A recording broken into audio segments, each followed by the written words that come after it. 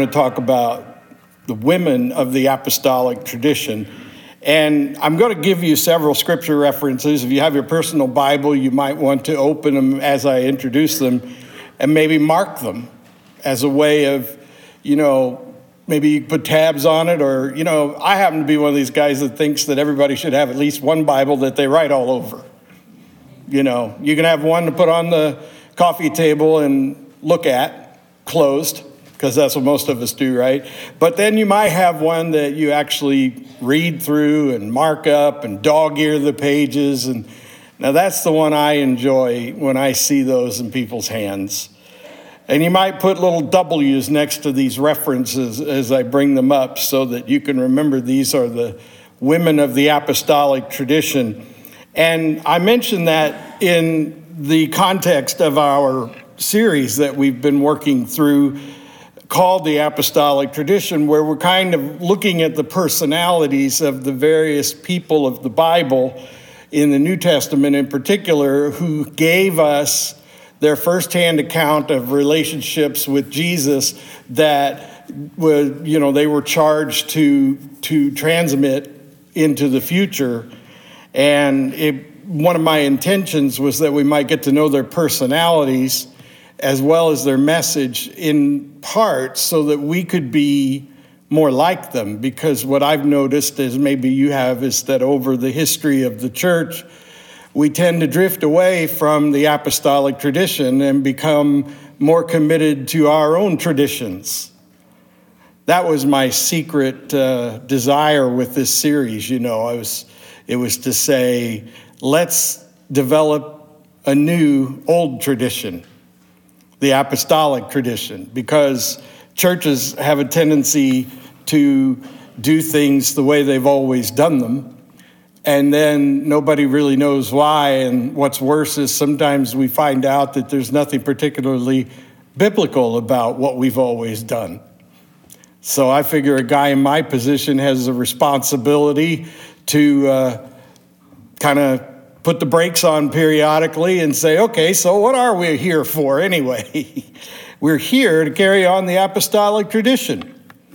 And it turns out that there are several wonderful women in the New Testament who carry on the apostolic tradition in a way that only women can. So basically, I want you to hear these examples. And like I said, mark them in your Bible and consider that they are people who have a unique offering to the apostolic tradition that comes not only from their femininity, but also from their cultural context of womanhood. And so you have to see that plainly too. And I think it actually makes them even more astounding and wonderful examples, because with Jesus' inspiration, with the help of the Holy Spirit, they often defy their cultural norms. And it's really, really pretty awesome. Now, as the women of the Bible in the New Testament in particular unfold, there's probably no one more famous or better known to us than Mary, the mother of Jesus. In fact, she is worthy of her own Sunday service, and that's why I'm going to talk about her next Sunday. So Mary gets her own Sunday like the apostles did, because she deserves some special time and consideration. But in the meantime, we'll talk about several others. I basically listed every woman that plays a role in the New Testament in some way or another, because I thought, well, if they got mentioned, there must be a good reason. And if they got mentioned for a good reason, then I should mention them here, because it seems like a good idea. So the next Mary that you probably have heard of quite frequently, especially if you're a Chosen fan, is Mary Magdalene. Now, Mary's last name is actually just a variation on the name of the village she's from. She's from a village called Magdala, which was a fishing village, and actually quite a spectacular village. We got to visit that Magdala excavation on our trip to Israel a few years ago, and it looked like a pretty going concern. not just a little collection of huts or something along the shore. They had a synagogue, and it was a real substantial town. And so Mary, as you may know, by the way, her scripture references: Luke chapter 8, Matthew chapter 27, and Mark chapter 16. And by the way, these sermon notes this week are 2 pages. I have this rule that you may or may not have heard me state, that the everything I try to give you in print, I try to keep it to 1 piece of paper. And that's not always easy, trust me. This week, the new sermon notes are 2 pieces of paper stapled together. You might want to grab one because that's a collector's item.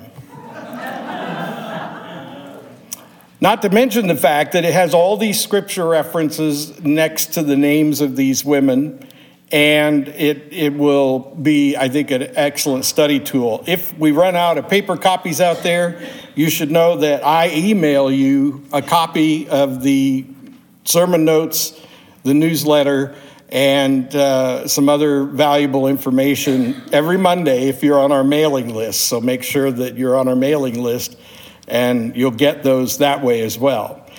But anyway, Mary is this person who was demon-possessed. And she was somebody who had quite a collection of them, actually. And Jesus freed her from that oppression by these demons. Jesus healed her. And she was so devoted to Jesus after that she never left his side. And Mary is somebody who shows us what deep love and loyalty really looks like. And this commitment to him that comes from having been saved by him. Her example is something that all of us should take to heart, because Mary is the epitome of a person who has had her life changed radically by Jesus, and therefore she has dedicated her life to him ever since. And there's a message for all of us there, because you know what I said a minute ago about church traditions sometimes sort of replacing apostolic tradition over time. And a lot of times people are really dedicated to the church and to the traditions of the church, but they don't act much like they've actually had a life-changing experience with Jesus Christ. Amen. And that's unfortunate, because that is the kind of stuff that attracts people to him. When people see how radically he has changed your life, when people hear your testimony, when they can't miss the fact that you are a new person in Christ, they're intrigued. And if you wonder why, churches are dying and closing all over the country right now, I'm sorry to say this so bluntly, but it's because so many churches were more dedicated to their own traditions than they were to new birth in Christ by the Holy Spirit.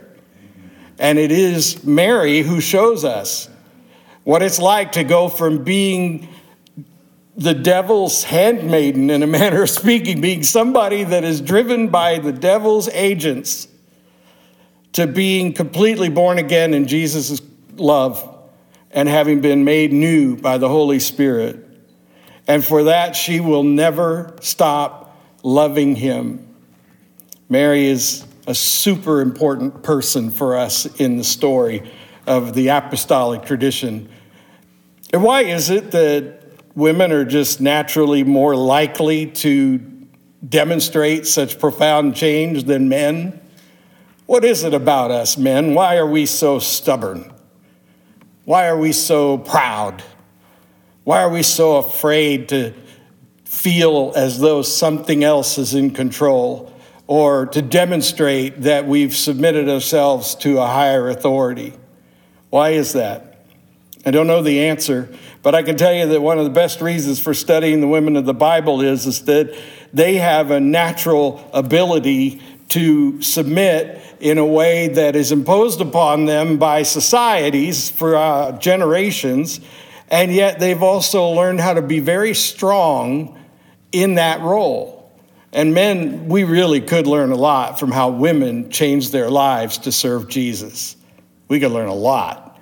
Let's look at some of the others. For example, Elizabeth, the mother of John the Baptist. Now, she was not listed in Scripture as a follower of Jesus, but she was definitely on board with God's New Testament plan. And she was a woman who was past the age of being able to conceive, and yet she was informed that she was going to conceive, having been barren all of her life. And this was a great disgrace in her society, and it was something that made a woman feel ashamed and somehow worthless. And yet she kept the faith, and she believed. You know, it was said of Sarah in the Old Testament that she chuckled when she got the news, as if to say, yeah, right.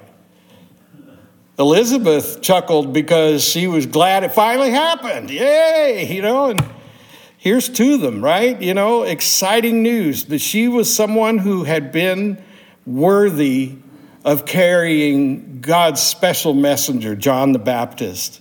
And you know the story. We'll read it in a couple of weeks as part of the Christmas story, how Mary went to see her cousin Elizabeth. And when she entered the room and threw out her greeting into the courtyard, as soon as the baby in Elizabeth's womb heard the voice of Mary, the baby leapt in her womb.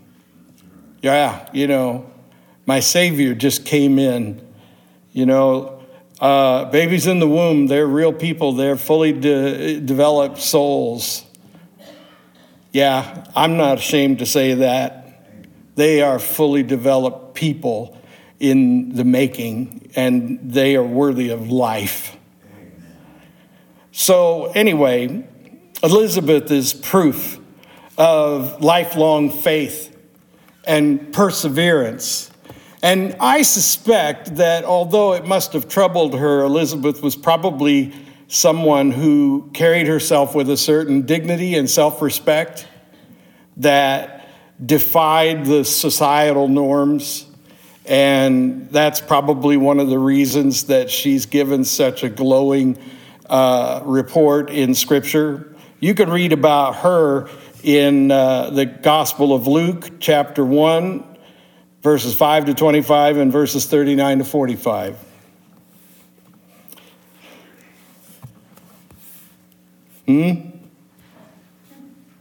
I thought I heard somebody giving another. Hey, I take any help I can get with this process. Martha and Mary, the sisters of Lazarus. This is the story that I think some people, especially the ladies of the church, find amusing and interesting. And you probably remember them as you read through Luke 10 and John 11 and John 12 as being the sisters of Lazarus who died and Jesus raised from the dead. And you might remember that when they first come into the picture with Jesus, he's staying with them and teaching in their front room. And one of the sisters is sitting, Martha is at the back room in the kitchen, so to speak, preparing food and serving all the people who have come to hear Jesus. And Mary's the one that's sitting at Jesus' feet along with everybody else. And then Martha says to Jesus, hey, you want to tell her to get off her butt and help out? Did I say that? I'm sorry. What we hear the other night, Laura, that's the Message version. If you've never listened to Tim Hawkins, I advise you to check him out. He's pretty good. So what we learn then is that the two of them represent balance. Balance that's really important in the lives of all believers. Sometimes you just need to sit quietly and listen for the voice of God. Listen to Jesus. Let him inspire you. Meditate on the word.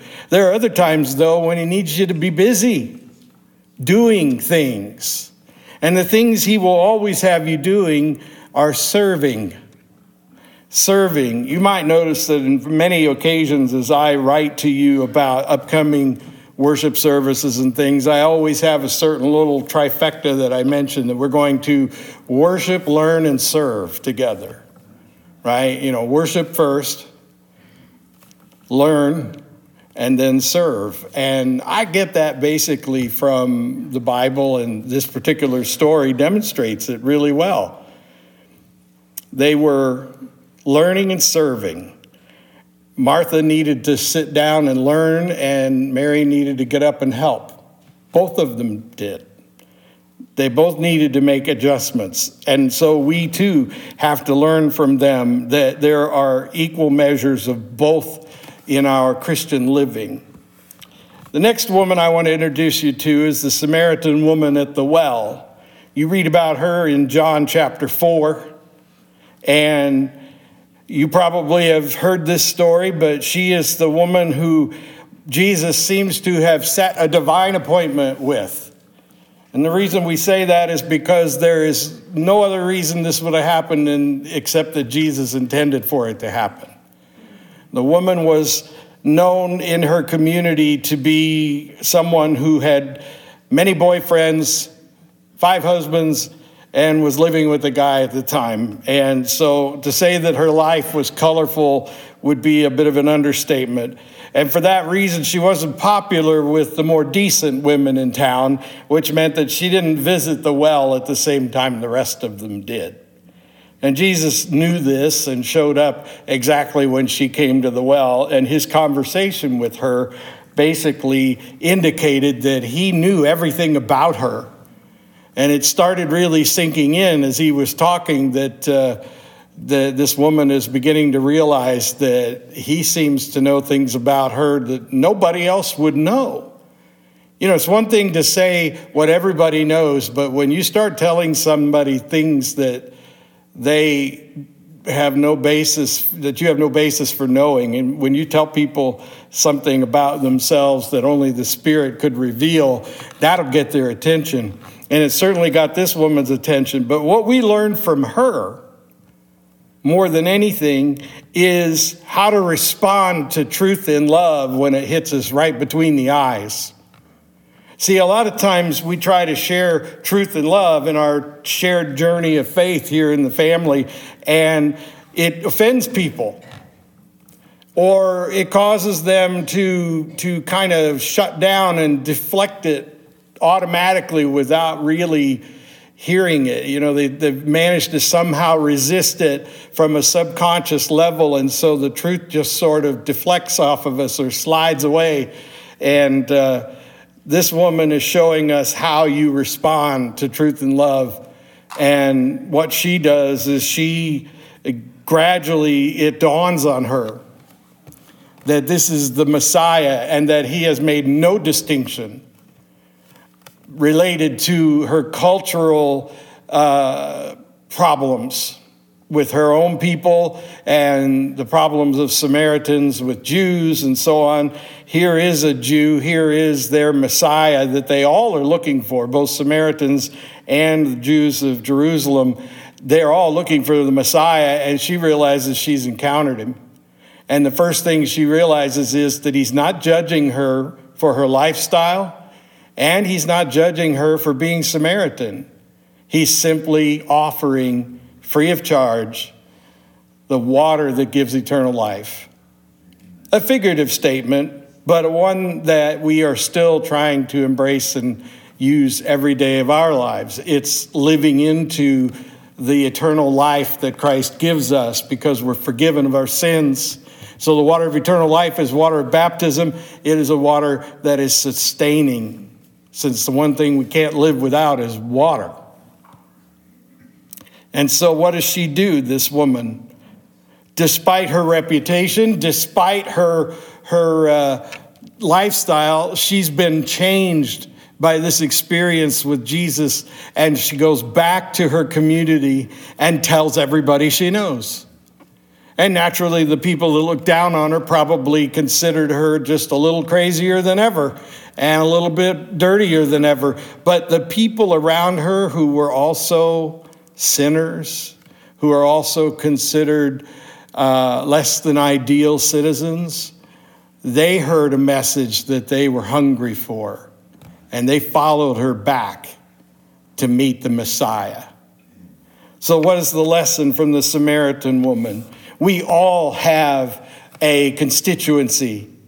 We all have the power to influence certain people. And if we're not using our influence to tell people what we know about Jesus, that's why we call it witnessing or sharing your testimony. You're not expected to go preach to people. You're not expected to be an expert on the Bible. You're not expected to do any of that. You are expected to tell your story, to say what you know about Jesus. And so you can tell the people with whom you have the most influence and the people who are share an affinity with you, hey, you know what? This is what I know about my relationship with Jesus. Or as the famous line goes, my life was this way, then I met Jesus, and now my life is this way. You can do that. You should do that. The Samaritan woman did it, and if anybody had a reason not to, it would have been her. But she couldn't help herself. See, the thing she brought to this experience was something the rest of us probably don't understand. She had nothing to lose. I mean, you know, people will listen to her and either write her off the way they already do, or they'll hear her because they're absolutely surprised by what they're hearing. So she has nothing to lose. See, once your reputation is shot, you don't have to worry about losing your reputation, do you? Something to think about. Not that I'm advising you to go out and, get a bad reputation, but maybe we are just a little too wound up. A lot of us overthink things, and we actually believe that there are more dangers out there than there are, especially to our pride and our reputation. Well, who are you trying to influence anyway? Who are you trying to impress? There's the problem in a nutshell. She didn't have anybody to impress, and she wasn't influential over anybody until she brought back news of a Messiah who knew everything about her and still offered her grace and eternal life. There was a widow that Jesus watched and talked about. She had 2 mites that she donated, and she is someone you can read about in Mark chapter 12 and Luke chapter 21. And this widow was someone who Jesus singled out because she knew how to give. She knew how to give. Can I be honest with you? Giving's a little down right now here at Shiloh. I don't know why. I try not to worry about it, and I refuse to stand up here and talk about money every Sunday, as some churches often do. But I will tell you that what we can learn from this woman should affect how we worship with our offerings to God. See, you can give your money to God in a variety of ways, but because you've chosen to be a part of this house of worship, the idea is that this is the place where you make your offerings to God. I mean, it's just like there's one biblical tradition that we maintain in the church, but we forget why. Giving isn't about you. In fact, it's the best way you can empty yourself before God so that God knows that you know who you came to worship today. That's demonstrated through this woman. You see, she didn't have much at all. And all she had to give that day were 2 mites. Now, I have one that I got on a trip to Israel that is from that era. They were so common and so ubiquitous that people will sometimes excavate in their own backyard and find them, But this is a coin that is actually a little smaller than the button on my shirt. Because back then, coins were pretty much equal in size to their worth. So this is all this woman has. And she gives it quietly, sort of sneaking by, maybe a little embarrassed by how little she has to give. And Jesus points out that she has given more than the guy who went right before her with an entourage and, one of those giant checks they use for pictures on Facebook. It says, I'm putting a check in the drawer here, and they make a big show of it, and they want everybody to know what they did. And Jesus says, she gave more. She gave more. She gave all she had. See, worship through giving has to be sacrificial. And this is not a preacher trying to get you to give money to the church. This is just a lesson from the Bible that this woman teaches us.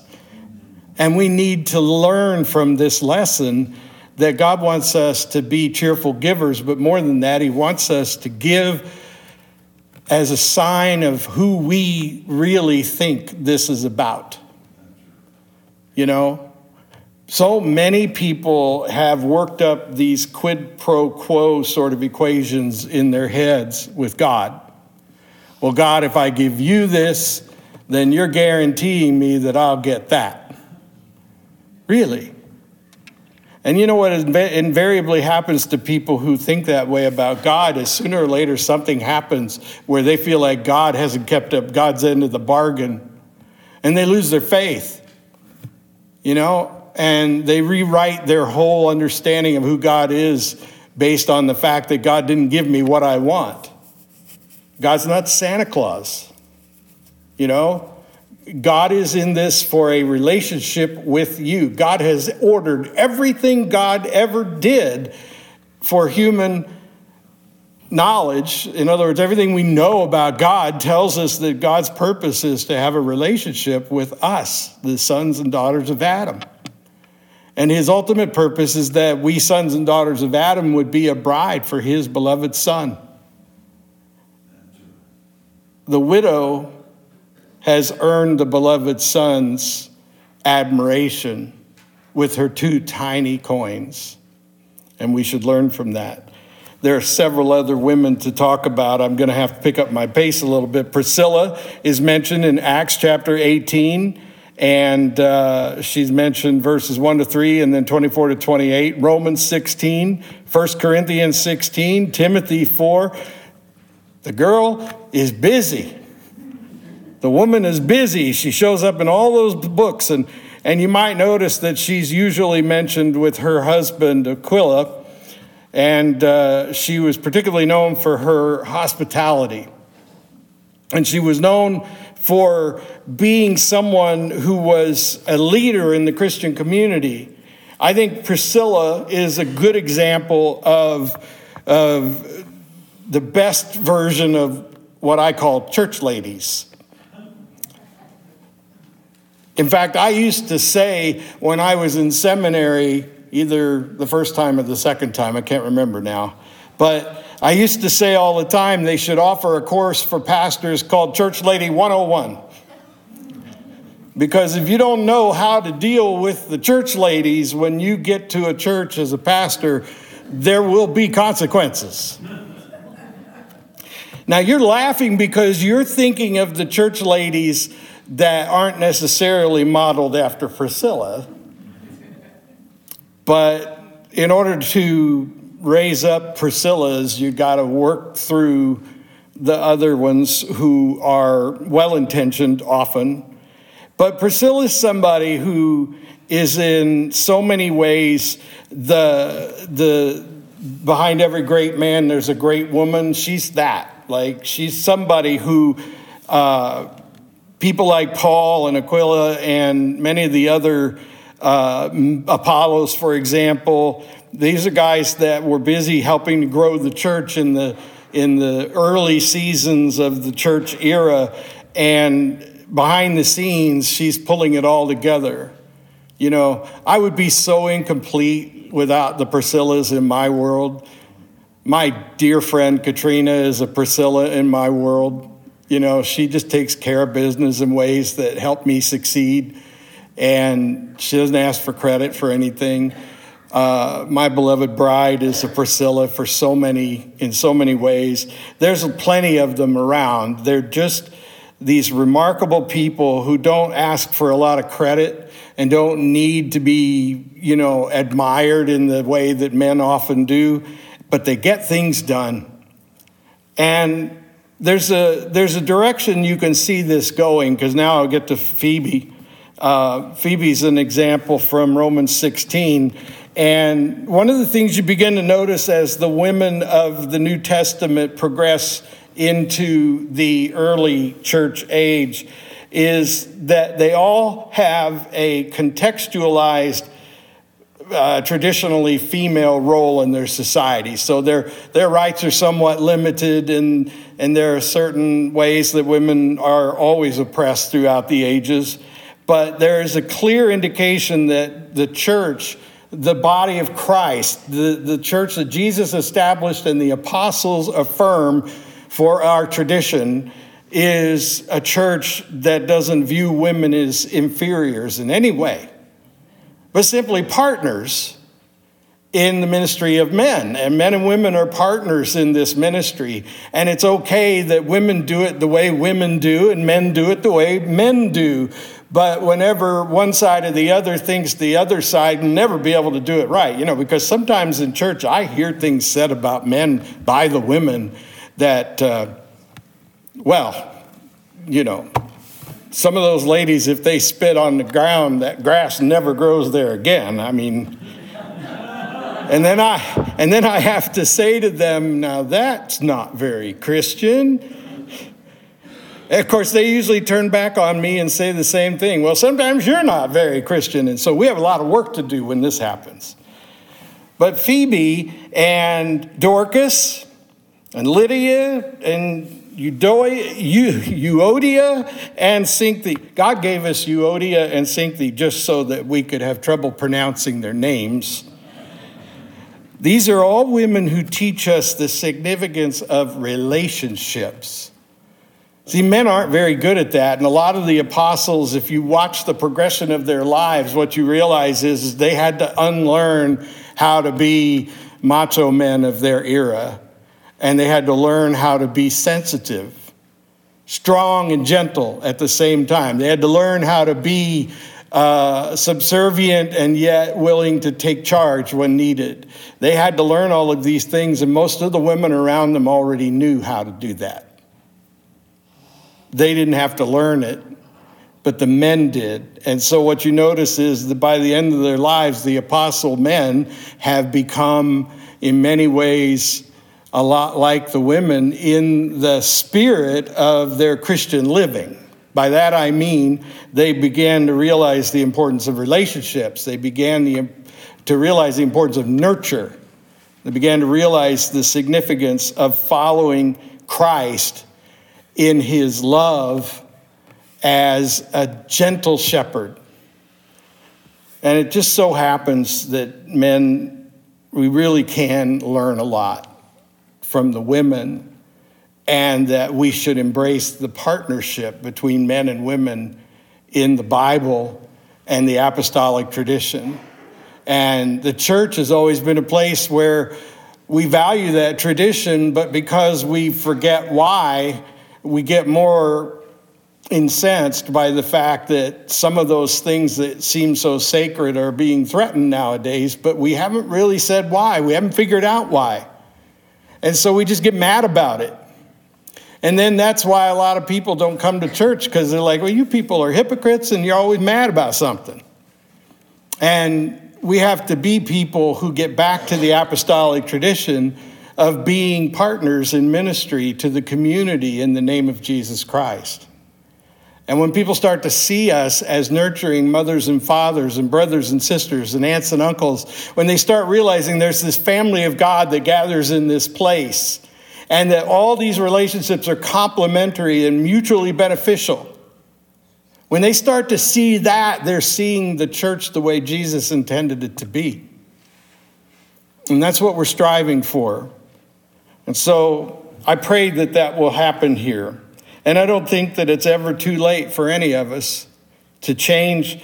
And the first thing that has to change is to learn from someone like Mary Magdalene that when Jesus changes your life, it shouldn't be something that isn't visible to the people around you. You go from having him save you from eternal damnation, and he saves you from your own natural sin, And that ought to be something that changes you in such a profound way that you're loyal and devoted to him for the rest of your days, just like Mary Magdalene and all of these ladies.